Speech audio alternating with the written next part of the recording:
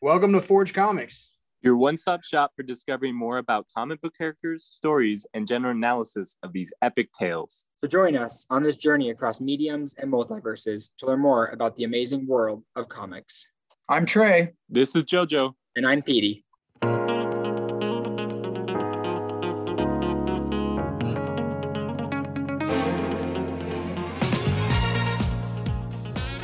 Welcome, everybody, to another week here at Forge Comics. I want to start us off with some comic book news. I got one thing to announce that I'm pretty excited about. The classic characters from Milestone Comics are coming back. So we're going to get kind of a new look at characters like Icon and one that's very close to my heart from my childhood, Static Shock. I read the first issue of Static Shock, and I can tell you it was very good. So you should check those out for sure. And if you're a big fan of Jupiter's Legacy, it looks like they are continuing that story on paper, and the next edition is called Jupiter's Legacy Requiem. So I don't have an ETA for that, but if you were a big Jupiter's Legacy fan and you're disappointed that the show is canceled, at least there's more coming in the form of a comic book. And I think that's pretty much all we have for comic book news today. So we'll jump right into the main section of our podcast. As you may have noticed by the title, we're going to be talking about leadership today. And we're going to do that in the context of, first of all, analyzing a story that is dear to my heart again. Lots of things dear to my heart today. We're going to be talking about Kingdom Come. And Kingdom Come is a very well-known DC comic. It's written by Mark Waid with art by the famous, or infamous according to some people, Alex Ross. And basically excited to break this down. Do you guys have anything you want to start us off with before we start talking about this? I love the art.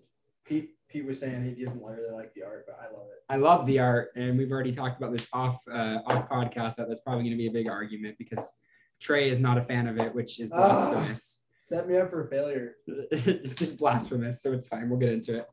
I do want to mention, because I was kind of short on time this week, which is really unfortunate because the artwork in this comic is amazing. But I do want to shout out, I don't know who uploaded it, but it's on YouTube and it's like an audiobook version of it. And I recommend, if you guys don't have time to sit down and read the comic, you can listen to it, and it is amazing. They got voice actors and everything. So literally just YouTube DC Kingdom Come, and it's like a playlist, and they're 10 minutes each, and there's about 15 to 20 videos, and it does go over the panels, but if you just want to listen to it, that's a great way to do it. So that's just a recommendation.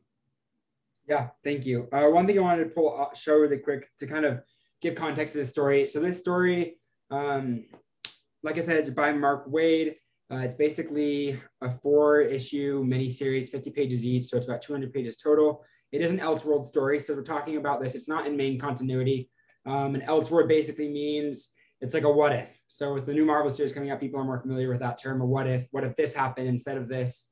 So an Elseworld is basically taking the characters and giving us variations of them so we can still have good stories, but we can do what we want with the characters without having to worry about how it's going to affect the timeline. We're all very aware of timelines right now with the TVA, so we're trying to make sure we don't do that. It did win several different awards, and I think it's important to note that it won 5 Eisner and Harvey Awards, which is basically the equivalent of winning an Oscar for comics. So pretty well renowned. And I think we're going to start off before we can talk much about the leaders and how this story kind of portrays leadership in many different ways. I think we need to kind of give a recap of what's happening. I'll go ahead and kind of walk us through that. And then if you guys want to interject when there's things that maybe I missed or things that you guys want to point out, feel free to do so. So I'm doing this in chronological order, not necessarily in the order that it comes up in the comic. The whole catalyst of this story is basically 10 years ago in the past, the Joker attacks Daily Planet and kills everyone. It's 90 people, and Lois is one of those people. So everyone dies, and then Joker's on trial. Superman shows up to obviously testify to get him in jail, but there's another hero there named Magog, who's like a younger hero, and he kills the Joker in front of everyone. And afterwards, people are starting to pull for Magog to kind of take up a new generation of heroes. They start to have this belief that Superman's way of having a code is not working for the type of violence that we're seeing. If you're familiar with the recent Netflix series that came out, they may or may not have pulled this idea from Kingdom Come. So it's a similar idea. He has a code. The new heroes don't want to follow that code. Quick question, is Magog or Magog, does he show up in other comics? Is he a big time villain? No, as far as I know, Magog is only in Kingdom Come. I felt like I had heard of him and recognized his design, but IGN has him ranked as the 75th villain of all time. That's crazy that I thought he was an amazing character. Yeah. So awesome. It's kind of, I'm surprised that he hasn't been in anything else. It says he did make an appearance in the JSA, Justice Society of America, afterwards. I'm glad you brought that up. It is interesting to me that he's 75th best villain and he's not in anything else. But we'll look into that a little bit more because that is a good thing to bring up. Anyway, so he kind of leads this new regime of superheroes. And Superman, after finding out that people don't support his ways, is distraught and he's lost. He just lost his tie to humanity. He lost his girlfriend or wife at the time, Lois Lane. And so he abandons the world. Fun fact, and I thought I recognized this, literally Magog was designed to look exactly like Cable. And I literally thought this guy looks like Cable. And there's a quote here. And they basically were crapping on Rob Liefeld's character designs. And they said, what I was stealing from was really only two key designs of Rob's, the design of Cable, which I hated. I felt like they looked like they just threw everything on the character, the scars, the thing going on with the eye, the arm, and all the guns. And he literally has a metal arm coming across to the chest, a messed up eye, and white hair. That's funny. Sorry. Good side note to tie up last week's podcast. But yeah, so after Magog does this, Superman is distraught and he decides if people don't want him to do things his way anymore, he is going to basically abandon the world and go into, I don't know, solitude, I guess we can call it. The other heroes that follow his footsteps are basically all of the Justice League and the JSA too. All of these characters kind of follow Superman's suit and follow him into hiding or into a more recluse state. The only one that still is kind of doing something is Batman, who has turned Gotham into a military state. So he decided to take control of Gotham. He had to just use robots to control everybody. And that's kind of what we're getting for the pretext of this story. So now 10 years have passed and things are getting out of control. So we're going to mention another character that is very important. His name is Norman McKay. And he is kind of the narrator of this story. So he and the Spectre are basically using the Spectre's powers to narrate what's happening. So Norman will go from one set of characters to the next. And the whole idea, the Spectre says, I need you to be the judge of what's happening in the world and tell me who of these groups of people, which of these teams deserves to win, basically. And your judgment is what I'm going to believe. So I think that's something important to note because it gives us more context and more of a writer's view, giving us the idea of having a direct narrator, a direct tie to what's happening as someone who's basically not involved in the madness, but is just seeing the madness. It's a very good literary tool to instill. Did you guys have any questions about Norman or kind of his role? Just off the start, did you guys understand who the Spectre was? Any questions about that? With Norman, does he actually become Sandman, or was he just kind of given this? The old guy that he met at the beginning was Sandman, I think. Yeah.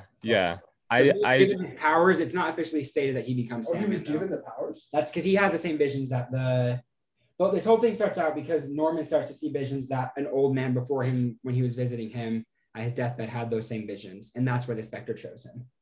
Gotcha. Does that make sense? Yeah, the Spectre's a very weird character. Yeah. I'm not a huge fan, but I guess it served. It was interesting to me that they felt the need to explain how and why Norman was able to witness everything, because normally comics just jump from place to place, and it's like, well, we're telling you the story. It's like, it was interesting that they felt like they needed to give us a vessel through which to see it, but it made a little more sense at the end. Yeah, I think it's supposed to give us an idea of Norman's trying to figure out who he should judge. Yeah. And it's helping us to decide we should be trying to figure out who we side with too. So again, 10 years passed basically. Other DOG heroes have followed Superman's steps, and now things are basically getting out of control. What happens is Parasite, a villain, had some sort of standoff with some of the heroes. They end up getting into a fight, and in the end, Captain Atom's arm was cut off, and it explodes and kills like 1 million people. Because Captain Atom is basically a giant nuclear reactor. Right? Yeah, you know who Dr. Manhattan is? He's the more moderated version of him.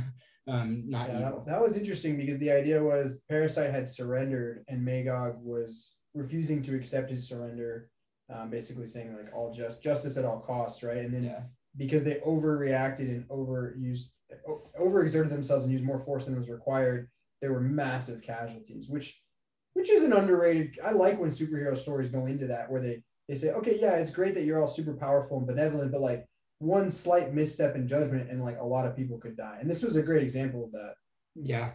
And so this kind of causes people to question, okay, maybe we do need to step back in. Wonder Woman is actually the first to notice this. So she goes and visits Superman, understanding that people tend to follow him and say, look, you have to come out of hiding. You have to come back and you have to help us. And this is your first look at the older Superman. It's the ponytail, baby. The ponytail on the back, the white hair, like Reed Richards, the nice overalls with no shirt. It's pretty classic scenes of him on the farm. It's like just an old weathered Superman. I like it. And he basically tells Wonder Woman no. But a few panels later, we see that there's more action that's happening in the city. And you see Superman basically come down from the sky with a league of people behind him, telling us that he has decided to get back into the fight.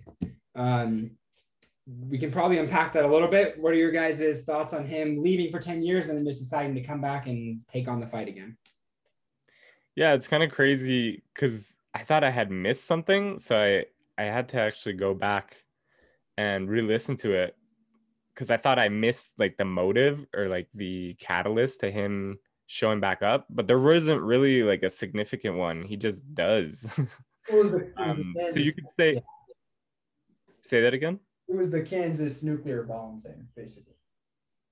Right. But you're right. There's no connection between that. Yeah, it's just like that happens. So it's like he thought about it, so now he's coming back. Yeah. And I guess the conversation with Wonder Woman, right? But he seemed pretty adamant of like not wanting to be involved. Yeah. When he was talking to her. So what I thought was interesting was when Pete and I have talked about this is like Superman, it's hard to buy in that Superman would be a benevolent, godlike figure through all circumstances and all times.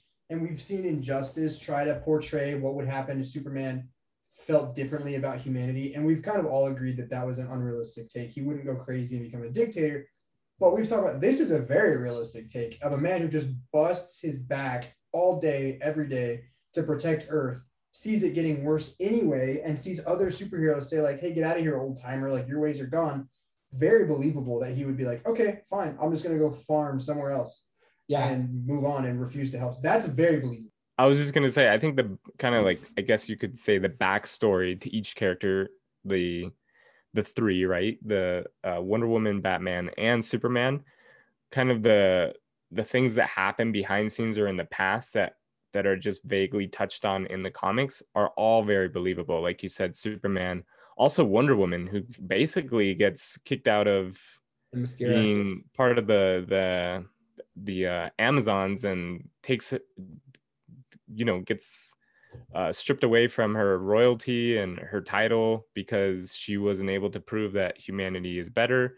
And then Batman, I mean, being Batman, probably the most predictable one is he just kind of goes nuts and creates a police state in Gotham City. I love that though. Robots. That's what I've been saying he needs to do this whole time. Hey, and as evidence of what I've been saying, didn't they declare that Gotham was basically utopia? Yep. So that's what needed to happen at some point. Yeah, but not using a military state. It's exhausting. But Superman clearly, I mean, yes, a utopia later on, because I think there's some. Okay, yeah, you're right, because it does tie into leadership and stuff. Yeah. So yeah, so this is the first time I've ever been Team Batman.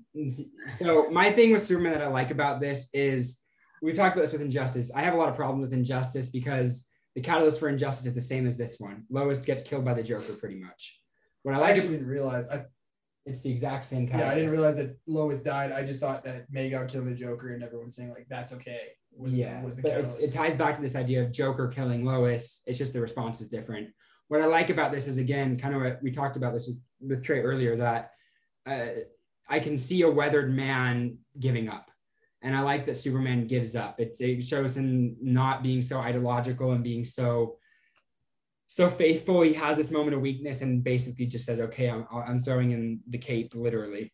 I like that a lot for Superman. I think it gives him some more depth as not being perfect because he gave up on humanity. And now 10 years later, we see the result of that. Aside from all this, what's going on, it's important to understand that all these new characters are supposedly the kids and grandkids of the OG heroes, which is important to basically say there's hundreds of them. It even says thousands in the comic book. It's a little Whoa, that also sounds familiar. Jupiter's Legacy. Well, and what's crazy is in both of these stories that are unrelated, the superheroes procreated at a ridiculously unrealistic rate. Like, what did you just like? Rabbits have kids with everybody? Like, what the frick? There's like 100,000 of them. It's been 40 years. Yeah, it's a little ridiculous. But I think it's important because it does show that there's a lot of them, is basically what they're trying to get at. My personal favorite was the guy with the sixes around his nipples and on his face and the nipple rings. It really reminded me of you, JoJo. For those of you that don't have an image in your head of what JoJo looks like, now you do. Now you do. That guy had a lot of screen time, like a lot. He even had dialogue. Yeah. So yeah, basically getting out of control. Superman, after saving some people with his new team, they tell everyone out there who's trying to question him and reporters, and he says, meet me at the UN. He goes to the UN with his team. Classic Justice League scene of, Superman kind of giving a speech with his league behind him. And he basically says, we're going to teach everyone and recruit them to join our team, or we're going to educate them and arrest them, which is a bit of an extreme. Well, it's naive. The gulag. The only word you need to describe Superman is naive. Yeah, and the writing is great, but I think what's so interesting is like Superman has a moment of weakness, but now he thinks that he can just come back and inspire all of these new generations to follow him. It's like, that's not what's going to happen. I mean, yeah, you're right. He does inspire some people, right? They even have that conversation where they're just like, wow, like I would follow him anywhere. Yeah. But yeah, you're right. It's a handful compared to the masses that gonna have that sentiment, and they shouldn't. He left them, so I think that's fair. That's the thing too, is like, well, we follow you till you decide you're done with us again. I mean, it's hard. You don't immediately gain that trust back. And I love that we're having this conversation about Superman, because it's not a conversation you can typically have. Normally in regular continuity, he doesn't have any flaws. So we had to go outside of the canonical stuff to find flaws with Superman. Oh boy. But so recruit some people, other people are starting to revolt against this. Superman goes and visits Batman to say, hey, are you going to join me? Batman basically says, no, I don't agree with what you're doing. You've been sitting on the sidelines, and I think you're going to cause more good than bad by going down this iron curtain. And it's like, but isn't that exactly what you did in Gotham? But you're getting mad at Superman for trying to instill it in the world. It's like, none of you guys are right, but apparently Batman's right, because I don't know. It bugs me. Well, it's almost like, first of all, back to the earlier point, like, I will say this about Batman, and I respect this about Batman, is he has always been very clear about what his goals are, and it's to clean up Gotham. And he's never stretched himself too thin by saying like, okay, I'm going to clean up the entire world. And I respect that. And I think that this idea of one man or one small group changing the society works in a city, whereas Superman essentially came back and was like, I'm going to fix the whole world. And that's, in a world of ridiculousness, that's extremely ridiculous. But at least Batman was like, hey, this is my domain. I have a sworn duty to protect it. And this military police-like state works here. Like, he didn't say this would work everywhere, to his credit, And I think part of Superman, there were a lot of flaws with Superman's plans, but one of them was that he thought the same plan was going to work for the whole world. And his plan was terrible, like on top of everything else. Like, put all of the, did you explain the plan yet? No. We can go there now. It's hard when I'm like, I will say because I was listening to this part, and it was just funny because Batman's basically just sitting behind a computer screen watching everything that goes down in Gotham, and I just imagine like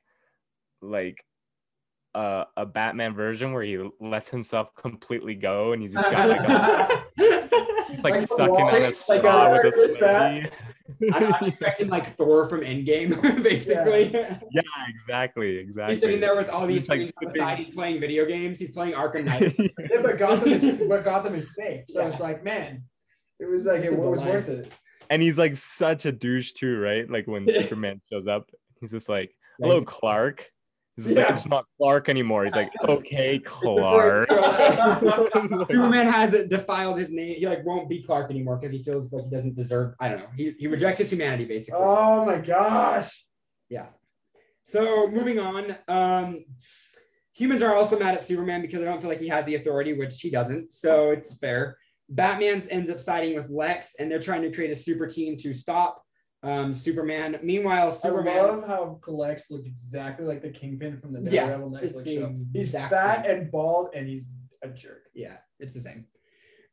Superman starts jail in the wastelands of Kansas that have occurred, and it's called the Gulag. In order to memorialize this place, we're going to shove all of our superpowered prisoners here as a memorial to the people who died. Yep. And it's called Gulag, and it's ridiculous. Gulag, and it's going to be run by Magog, and it's like, what the frick are we reading? But yeah, all the supervillains are going there. As you can imagine, it gets overfilled, and there's riots, and now they're escaping out of this big prison, and there ends up being a huge battle. Wait, sorry. I want to go back to my earlier point. Gulag actually means a sister of labor camps maintained in the Soviet Union from the 30s to the 50s. So literally, he formed a concentration camp, and he's like, no, this is a good plan. Like, no, re-education camp. Re-education camp. We're gonna re-educate them. Well, what if they don't agree? Yeah, no, they will. And so this is where we'll talk a little more in the discussion. But one thing that's interesting to add context, Superman still has this idea that he won't kill them. And Wonder Woman is like, no, we should kill them if they're not going to come on, if they're not going to join us. And he's like, well, I won't cross that line. But it's like Superman's really, you can tell he's completely lost right now because he doesn't know what to do. So your line is like, what, like lifetime imprisonment, but for some reason you won't just kill the violent one, so you'll imprison everyone else. It's like, what, bro? Yeah, there's a lot of flaws in that Pick plan. a lane. And Wonder Woman's like full on, like, no, I'll just murder them. Like, I don't care. Like, oh, well, okay. I didn't get the vibe that she was saying murder everyone. I just got the vibe that she was saying some people are too dangerous to be allowed to live. That's not the same thing. Yeah. Right? Actually, I think of all the leaders, and we'll get into this, but I think of all the leaders, Wonder Woman is by far like at least few and far between like the best example. And she at least knows what she wants. Like she may be a little extreme in her motives and like what she's doing, but at least she knows. And with you brought up her context, she's been knocked out of Themyscira because they told her she didn't do her plan of inspiring the world. And so she's like, all right, well then I'm going to do things the right way. And she knows what she's getting at. She still wants to inspire people, but she is okay with getting rid of these people who won't kind of live by their previous set code. To end off the story, what happens is a big battle. Superman ends up fighting a brainwashed Shazam. Shazam was kind of Lex Luthor's secret weapon against him. He gave him worms. Yeah, he gave him weird worms that brainwashed him. This was actually one of the few issues I had with this story, is I felt like they didn't explain well enough.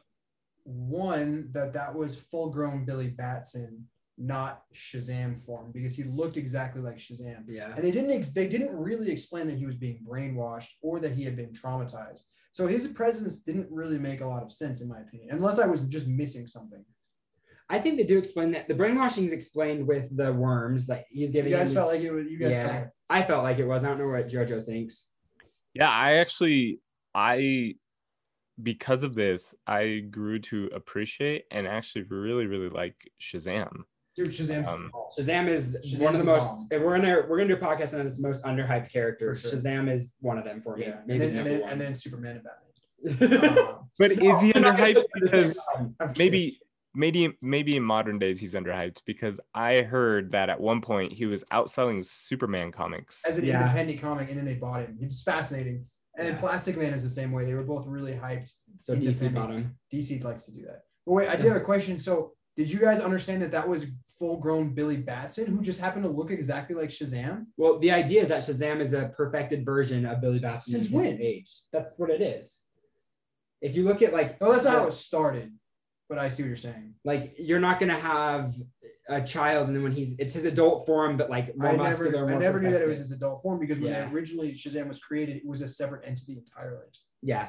Okay. But I didn't in modern realize that. continuity, it's like full grown Billy yeah, Batson. it's like That's okay, sick. if Billy Batson were to age 15 years and be on steroids, this is what he would look like.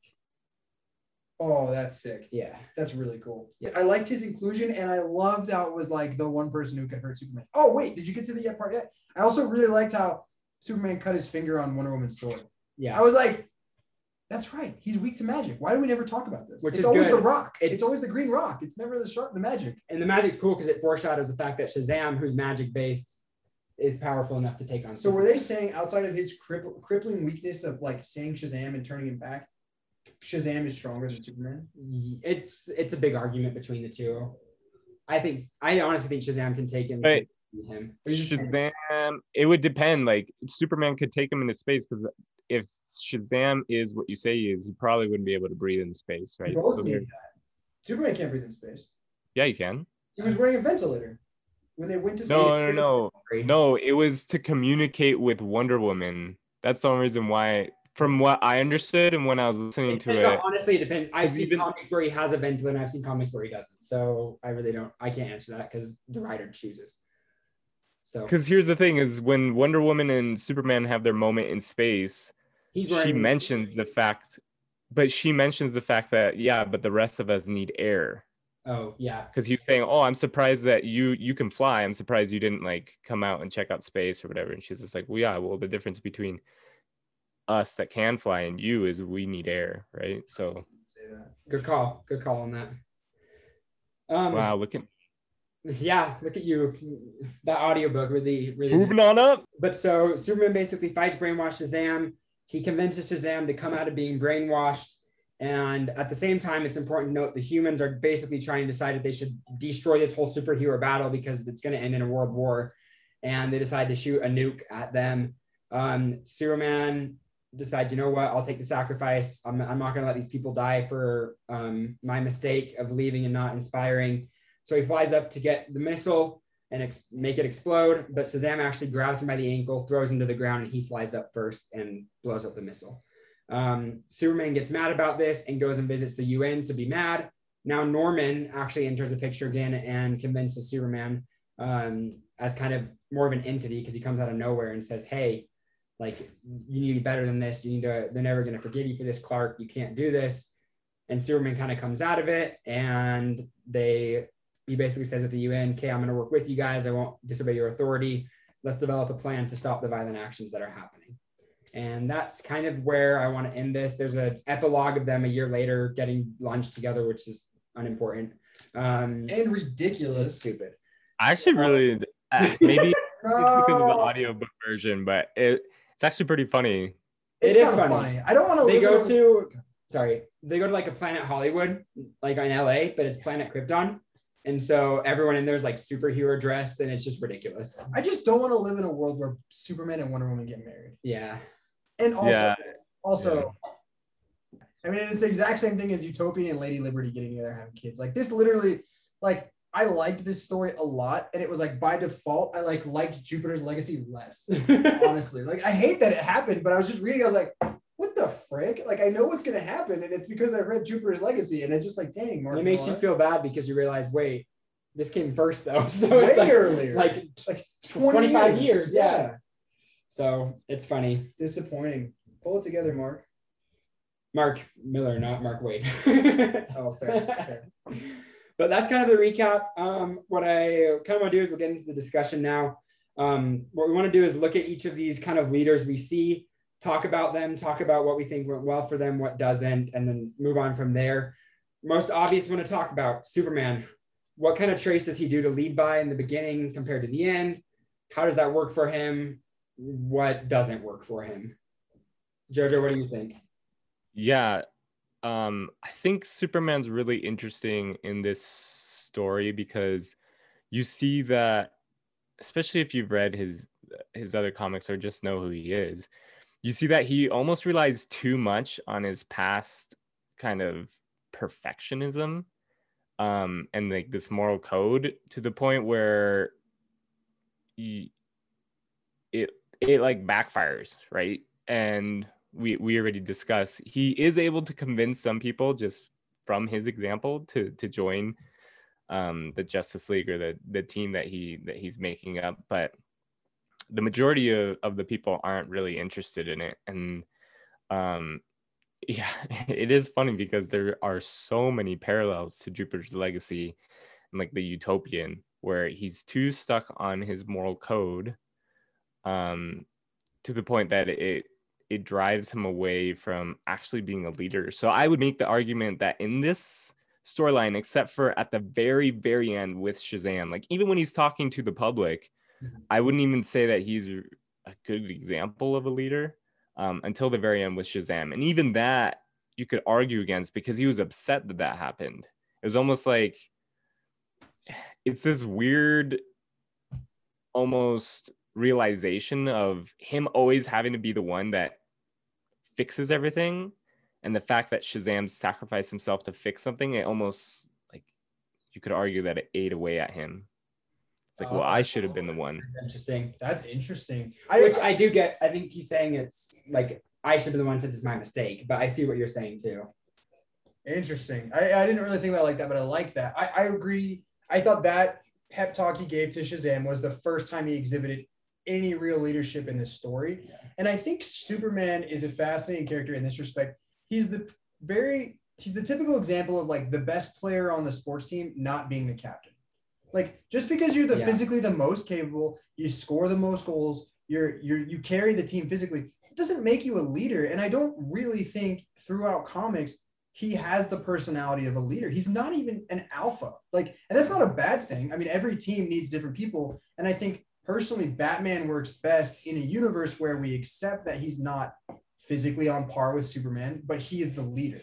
Like, Superman didn't, in my opinion, inspire any leadership in this. All of his decisions were questionable. He didn't consult with anybody. He felt like, this is my mistake, so I'll fix it with the best that I can come up with, rather than the best solution, which was a typical failure on the part of leadership. He should have consulted with other people. He rejected Wonder Woman's concerns.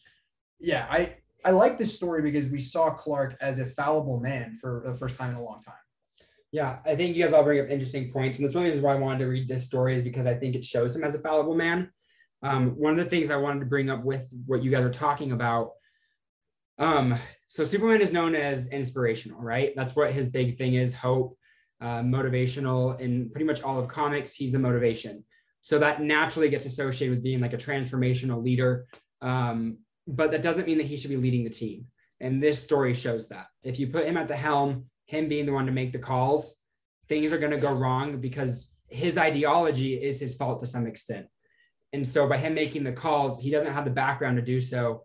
And we see that in this. Yeah, he can inspire people. He can be the guy coming down from the sky to make you feel good about yourself and to give you hope in a better world. But when it comes down to, okay, what are we going to do in this situation?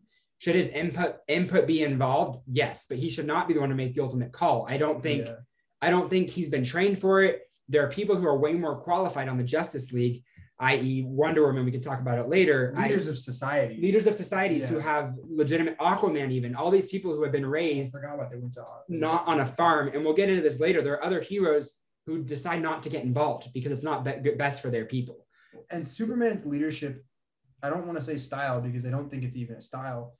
The instances in which he leads, and this is even in the canonical stuff, is very passive. Exactly. He leads because he goes around saving people, but he's not in any shape or form an active leader, except in like Red Sun, where he actively decides to take over the Soviet Union and then the world. And that's an example of him failing as a leader. So basically, these only instances where he decides to become a leader are Elseworld stories that are abject failures. Yeah, and I think it's interesting because in continuity about, I think only 20 issues ago, they're trying to basically create like a UN for a bunch of planets. And Superman was like, well, I guess I can be the one to be the leader for this. And the government's basically saying, no, you're not qualified. Like, and it's pretty great because they're like, look, you're great here, but you don't have the mandates or the merits, I should say, sorry, to do that. And I like that. And Superman's a little taken back because he's served them for so long, but I mean, it's true. He doesn't. So I like that. And you see this again now, what happens when he leads. There is something to that, because as much as we're judging Superman's leadership, I think you guys would agree and say that in this portrayal of him, it's actually one of the better versions of Superman, or at least the most relatable one, because he obviously does have some weaknesses, and he's a little more human. With that being said, I think, and Trey kind of touched on this, is realizing the role that you play. And even though Superman can't be like the alpha leader and like the head leader, he definitely can provide in a team effort those kind of qualities that you need to find success, right? And to put him on kind of like this pedestal of being a leader, obviously, PD, you said, and even other stories, like he's not qualified. And what I really enjoyed about this story too is they mentioned the fact that that if Superman basically didn't come to Earth, like if that never happened, that he would basically be an average Joe or a plumber on his home planet. And then Wonder Woman kind of makes the argument that, you know, his moral code wouldn't allow for something like that to happen. And I think we have to realize that just because you're not a leader, just because you don't have those qualities to be a leader, doesn't mean that you're less than everyone else. And so Superman, I can't see Superman being like this average Joe or this plumber, right? That's the kind of the example that they used, is just being this human and normal, no matter what society he lives in. Even if he lived in a society where he's the weakest person, just his character in itself, he would kind of be the cream of the crop. Well, but again, that doesn't mean that you're going to be a great leader, right? That's a great point. I mean, I think the Clark that we see on Earth over relies on his physical capabilities, and it got him so far that he didn't need to or have the opportunity even to flesh out these leadership skills that, because typically like the best person on a team in a sport that will carry you so far. Yeah. Like these guys that are the best athletes on their teams, the NFL a lot of times is the first time that these guys are like, oh, I'm not, or the major leagues, like, oh, I have to develop the other facets of my game because I've been able to make it so far on physical ability alone. I think Clark is a great example of getting so far and becoming such a prominent hero and icon just on his physical abilities, and that his presence carried so much weight that he didn't have to negotiate or really work with people in a lot of instances. Whereas someone who can't get the job done all by themselves, like, can you imagine Clark delegating? Like, hey, Batman, can you go take care of that? It would be faster for him to go do it, right? But that's not a leadership trait. Like, and I think he would suffer from this idea of, well, I'm the leader, I need to do everything. Whereas somebody who physically can't would develop more of the team lead skills to like delegate and say, Clark, you do this. Diana, you do this. And I think that's where Bruce chips in a lot of the time. So one thing I think, just to kind of wrap this up with Superman, I like that we're all kind of on the same page. And I like the sports analogy a lot, because I think if we look at like a wide receiver or a running back, they're going to be great at what they do, and people are going to be inspired by their great physical efforts. And in some instances, they may portray themselves well in interviews. They may do a good job of portraying themselves, but that doesn't mean they should be the coach of the whole team. And I think that's a good way of looking at Superman. I love him. He's obviously my favorite character in all comics, but I fully accept that he shouldn't be the leader. And I don't like him as a leader because this kind of stuff happens. He's not capable of being the leader in the action or the call maker. Is there not any thoughts on that with Superman? All right, well, then I think we should move on to the next leader we see in this, which is Batman. What kind of leadership skills do we see in him, and how does it work for him? He's a real douche. He's a real douche. I never like when people stab other people in the back, even if it means like, oh, I'll work with the I love it. I'll work with the villain and then immediately stab him in the back. Like that just never sits right with me. So I didn't like that component of what Batman did, but I thought the rest of his plan, I mean, it was very cathartic for me to see Batman finally institute some kind of like effective way of cleaning up Gotham, and to see it essentially work was very validating for me, because I've been saying for years that Batman needs to, like, him running around in his underwear is not going to fix Gotham. I thought more like along the lines of hiring like a private police force, but sure, an army of bat robots is like whatever. But he clearly exhibited leadership when he went and got a lot of these young heroes to work with him. And I was a refreshing take on Batman, I'll be honest. I think it's the best character portrayal that fits with who he is. Because he is dark. So it makes sense that he kind of comes off as like a jerk, or like even kind of throws salt in open wounds. There's a few times that the conversation he's had with Superman or even Wonder Woman where he kind of does that, right? And it's just kind of the relationship and character that he is. You just deal with it because he is such an asset. But I agree with Trey. I think that did kind of rub me the wrong way that he was so quick to just join Lex Luthor for a means to an end, right?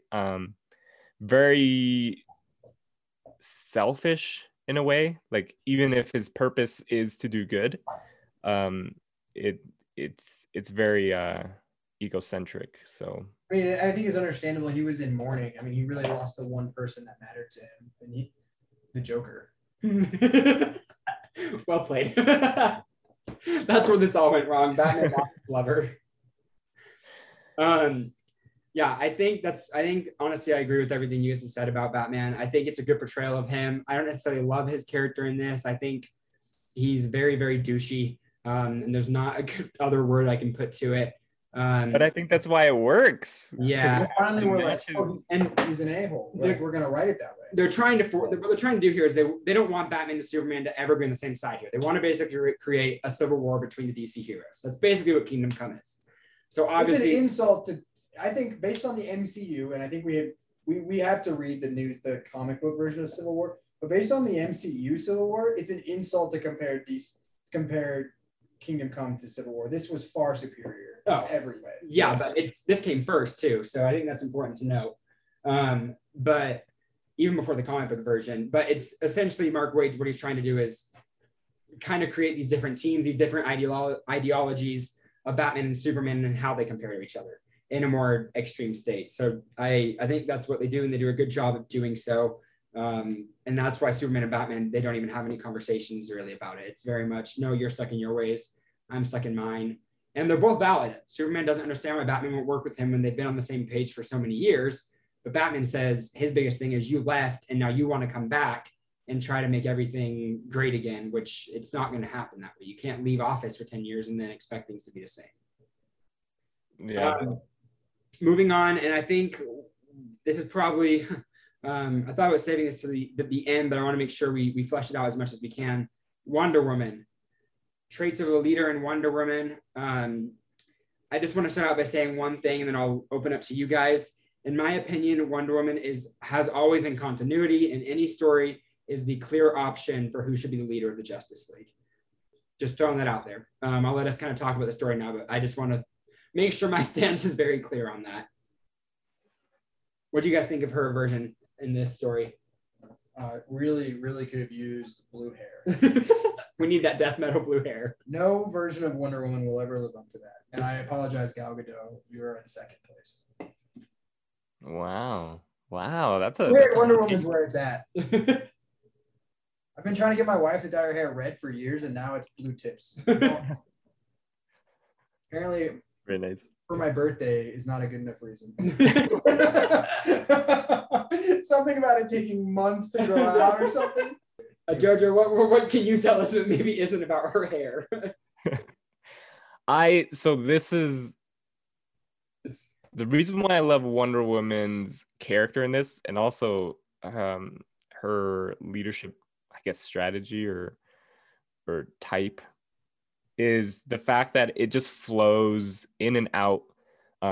There's a lot of nuances to leadership, and with Batman and Superman, I think they're on the extremes of a spectrum, whereas Wonder Woman can kind of shuttle her way across that spectrum, and it works with her character. And I think that's what true leadership is sometimes you have to take an approach that is totally contrary to how you would handle another approach.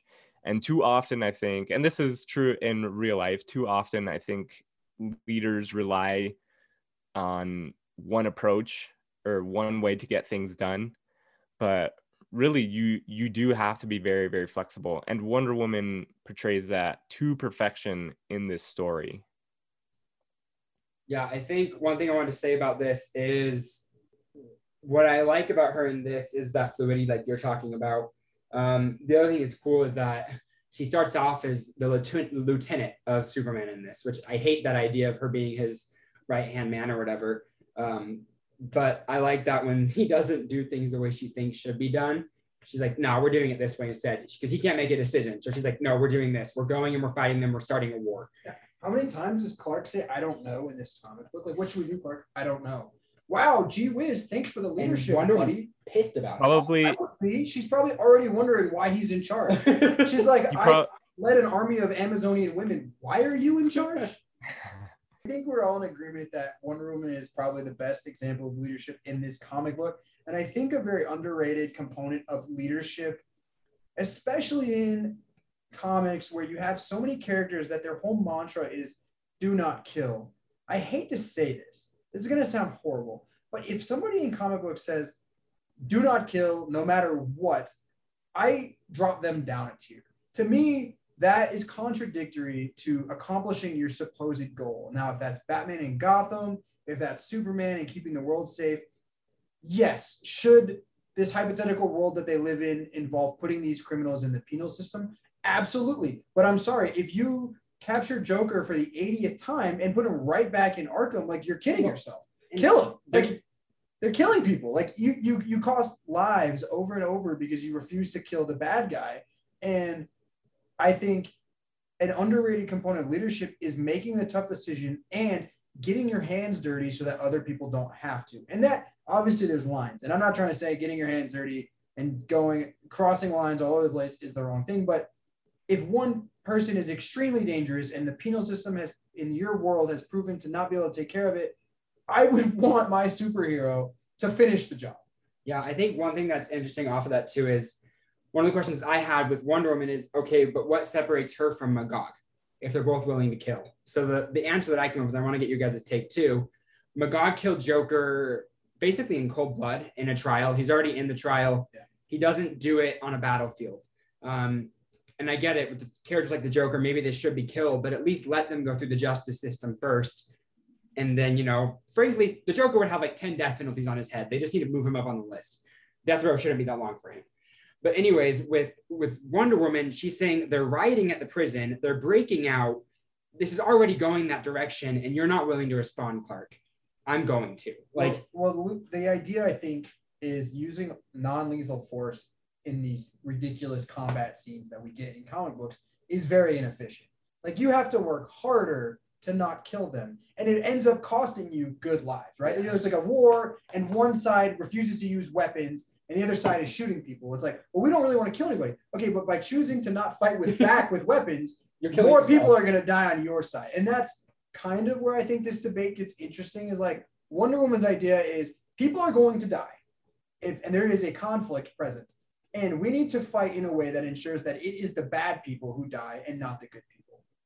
And that's the difference between Magog killing that guy sitting, the Joker sitting on trial. I mean, that's insane, right? That's not very heroic. It doesn't make people feel safer. Is it better for the world in the long run? Probably, but there's like a clear line that he crossed. I think we can all agree upon. Well, I think with Wonder Woman, that just adds to the checklist of qualities that she has is being able to make those tough decisions, even if it kind of goes against the grain of what you would consider, right? Kind of your moral code, right? Is taking that step back, being that outside perspective, which is interesting because Norman McKay, he's basically is that point of view, right? Being that outside perspective, and there's parallels between him. And even Spectre tells him that he's like, you're similar to these gods or these superheroes than you really think. And I think that's kind of a tip of tip of the hat to Wonder Woman, right? Is being able to take a step back and look at the big picture. Actually, can I read that? Can I read that quote that you're referring to? He says, the Spectre says to Norman McKay, he says, "Be well, Norman McKay. You have watched the Titans walk the earth and you have kept stride. Perhaps you are more like them than you realize." I thought that was awesome. Yeah. And it pulls them down a little bit and shows them as fallible people struggling to make hard decisions, and elevates Norman McKay, who is the everyman in this story, and puts him on par with them. Because in the end, he was the one that was able to negotiate peace, basically. Superman, calm him down, talk him off the ledge, avert another crisis, where to the best of his ability, Superman was not able to avert a crisis and was about to make things worse. So all the superpowers in the world be darned if you can't make good decisions. Yeah, I think that's a good way to end the discussion with Wonder Woman. I think we're clearly in agreement. She's the best choice for being a leader. A couple other honorable mentions for leaders that I want to just briefly mention. We can kind of talk about them a little bit. I think another good example that we see here is we see the leadership of Aquaman, for example. He's in Atlantis, and he basically tells them, this is a quote that Aquaman says a lot, which I think has become cliche, but I think it's a really solid point. When he says, "You're trying to manage 30% of the world, all of you guys. I've got the whole sea, 70% to manage." I think that needs like a population count to have. Yeah. Because but isn't the water empty? Like, I don't know if it is or not. And maybe it's like densely populated, but in order to make that have weight, he needs to say like the landwalker population is like 1 billion and I have 5 billion people down here. That would be impactful. Yeah. Right. Nice to know who's down there. He needs a new PR guy. Yeah. But we know how many people are in Atlantis, that's for sure. Unless he's counting the fish, and then it's like, oh, what do you if it's counting the fish, what do you have to do for the fish? Really? Hey, but you got to care about the fish too. Do I? I don't know. That's what my argument was. It's like, oh, you guys have to take care of 10 billion people. Try taking care of like 100 billion fish. Okay. Aquaman is just a poor man's Namor. He is. He came second, so I can't argue that. Did he? He did. Just like Thanos came second to Darkseid, so it goes both ways. Scrotum face. Yeah, but the real question is, where does Mermaid Man sit among the underwater heroes? I didn't know that was a hero. Mermaid Man from SpongeBob? Oh, right. Of course. He's up there in this leadership for sure. Without a doubt, yeah. Justice! Or what does he yell? Evil! He always screams, evil! Oh, I'm getting us all t-shirts that say evil. Oh, I did want to... So I was confused about John Jones in this comic. Was it that he just aged so much that he kind of became like senile and he just... Yeah, with the trauma of what happened and the trauma, I think, of everything that he had lost to. I think watching Another World fall kind of did it to him. There's a lot of interesting takes on characters with this that I wish if I could read this book 15 times and have a different focus each time. Like, I thought seeing Deadman in this, I don't know if you know who he is. He's the skeleton that appears and talks to Morgan. That was random. Yeah, so he's a member of the Justice League Dark in continuity. What? Yeah. He has the ability to, he's a spirit who has the ability to basically go through the astral plane, but also like possess people's bodies and like control them for a little bit. He's actually a hero. So he's creepy, but he's a hero. He's not a villain. So Justice League Dark, which is more like magic-based hero. So seeing him was interesting. There's a lot of these characters that kind of pop up in the background. And there's a lot to unpack in this story. One other person I want to mention, I think Spectre and Norman are just interesting to mention because of the fact that they are the narrators of this story. I think Norman's role as a leader, in a sense, he's the one that calms Superman down. So I like that a lot. I even like Flash being a leader in Central City as a guardian angel. We talked about Flash's appearance in this is awesome. The fact that he basically lives in the Speed Force and can't contain himself to one plane. What was the impact of the Spectre taking his hood off and being redheaded, just to show his humanity? It's just, yeah. So it's to show that he's Jim Corrigan, like that he's still the guy. Yeah, he's still the guy, but he's got the spectral force or whatever in him. Interesting. Yeah, this he's a weird character. This book didn't feel the need to explain a lot of things. Yeah. But like I really liked how Batman was in like an exoskeleton, and I just assumed it was because a lifetime of crime fighting had more of an impact on a mortal man than it did on anybody else. And if they could have explained that, I think that would have been a powerful point. And like, it is weird, like Dick Grayson's Red Robin instead of Nightwing. There's just a few weird things in there that I I don't know why they chose to do that. Oh. And like Wally West is the Flash, but he looks like Jay Garrick. I don't know why they made some of those changes, maybe just for costume design reasons. But I think overall we can all agree it's a great story. Give us some good examples to talk about leadership. One more thing I said we talk about at the beginning. So before we move on to the general discussion, art.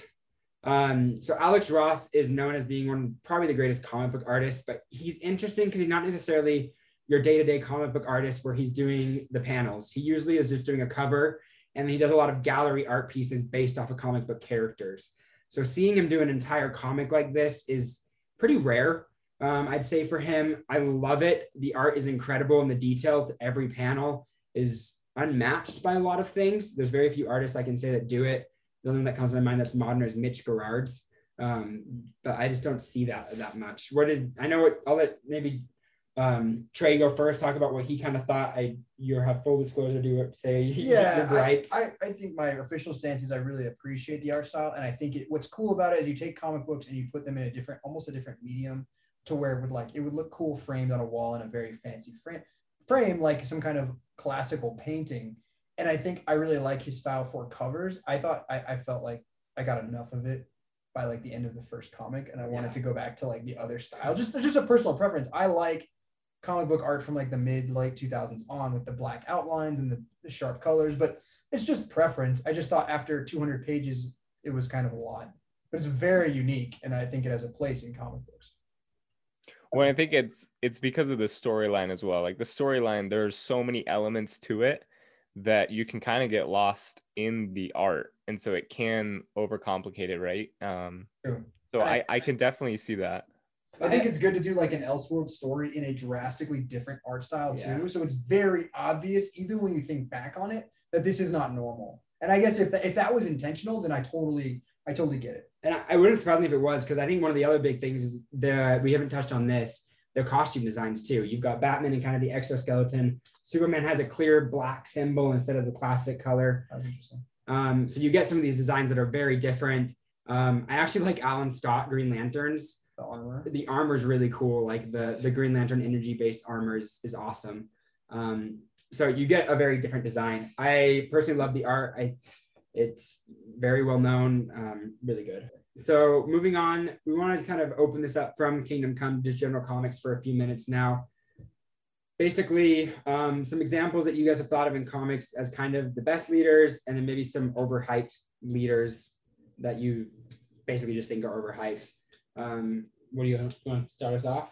Yeah, I mean, I think the first thing that comes to mind for me as I go to the various team leaders throughout comics, and whether that's the teams we're talking about are either the Justice League or the Teen Titans or the Avengers, obviously, if you cross over, Guardians of the Globe, if you're talking the Invincible universe. The one that stands out to me, and I think it's recent, and that may be why it's on my mind, but I think it's because I misunderstood his character for a long time. I actually have a lot of respect for Cyclops as a leader, and would probably put him in the top 3 to 5. He gets this reputation, and I think it's part of the X-Men movies, that he's just this Boy Scout, and he's boring, and he makes the easy decision or the hard decision, kind of like Captain America. It's like, no, X is right, Y is wrong. We do this, blah, blah, blah.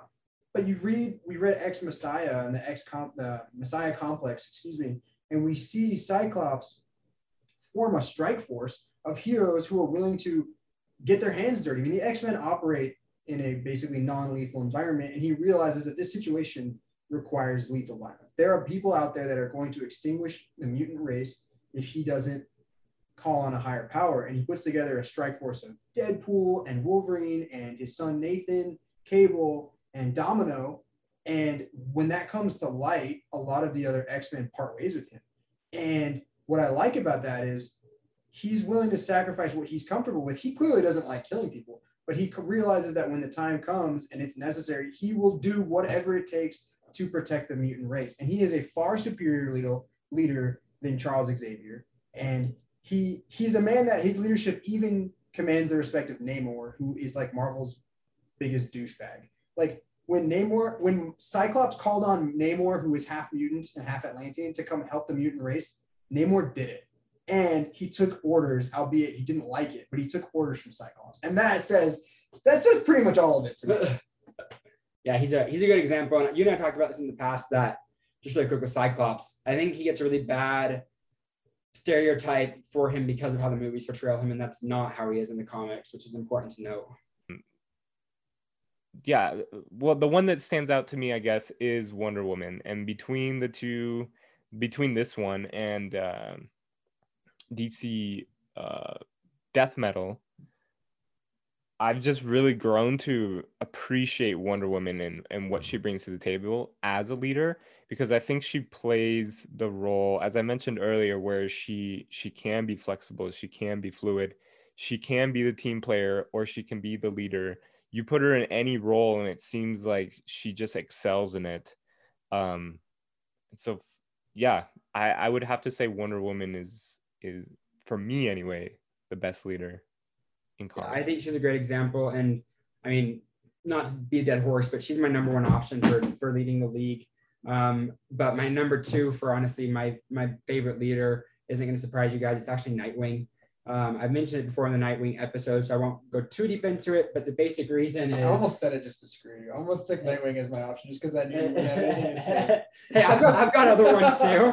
He is in the I guess he's ranked like, so they actually have Nightwing just before Cyclops. So it's interesting that you guys both No, I had. actually agree. He might be a better leader. Yeah, Between T-Titans and it's hard not to give it to him because he's got the tactical background with Batman, but he's got the personality to be more flexible. He's more centered on hope, more lighthearted. He's got the experience growing up, leading the Teen Titans. He's led the Justice League. He's just taken on so many roles. He's been a spy. It's just, he kind of fits the build for everything, where he can go between that role of motivating with Arsenal, who's a drug addict. You see him kind of work through it with him a lot and be patient with him. And then the next day he's out in the field commanding his team. So it's like, it's hard not to give it to him for me. I think Wonder Woman's still more qualified. couple thousand years of experience. Yeah. on Dick there. Yeah, but I think Nightwing's a good example. A couple other honorable mentions. I like Aqualad a lot, actually. I think he's a good one.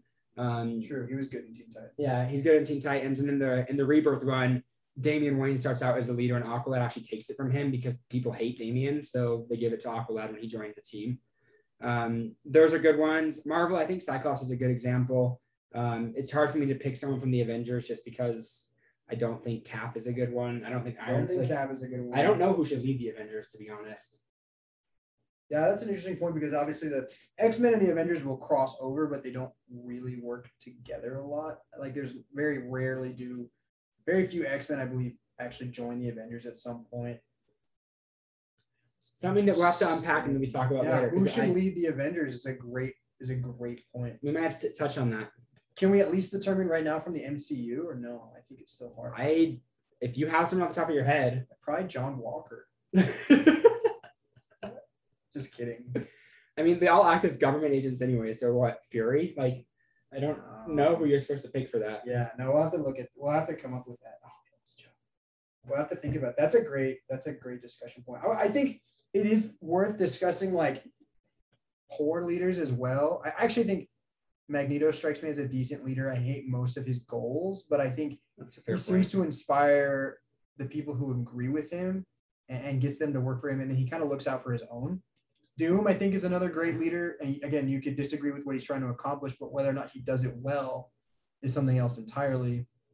And then what's interesting, I've been reading a comic series right now called Deadpool Mercs for Money. And Deadpool is a leader of a mercenary team, and the team is consisted of a couple random characters. One of them is Solo.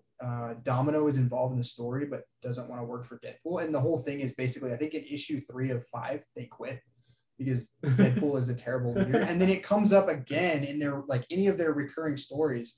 Like one point, Solo is working for somebody. He's like, "You are a terrible leader," and that says a lot because I worked for Deadpool. And I just think it's interesting. Like some characters just aren't cut out for it. And that's absolutely okay. You know, Deadpool works on the X-Force and he's a good little grunt soldier, but not a great leader. Yeah. I think giving up a good point that there are bad guys who are good leaders too. I think of Black Adam from DC. I think of Ra's al Ghul, great leader for League of Assassins. Not saying their motives are good or what they're doing is good, but as far as gathering people together and carrying out a task, they do a good job at it. Yeah. I think Namor and Aquaman both strike me. Dr. Doom. Go ahead. Dr. Doom, for sure. Yeah. Yeah, Doom's a good one. Okay. Well, I think this is probably a good place to kind of end the discussion on leadership. What we really want to do is just kind of unpack some of the good leaders, talk about some of the qualities that are portrayed, and just close off. If you haven't read Kingdom Come, that's something that you should. It's one of the first things I read in comics. I think it's a good one to get your feet wet because it is self-contained. It's just a good story. There's a few things you might not understand, but I think overall it's a really good self-contained story. Yeah, absolutely. And we'll post a link to that YouTube channel in the description of this podcast. So if you are curious, maybe you don't have time to read it, but like to listen in the car, it's a good listen. Thanks for that rec from JoJo. But nothing else to discuss. So I guess we'll see you guys next time. Thanks.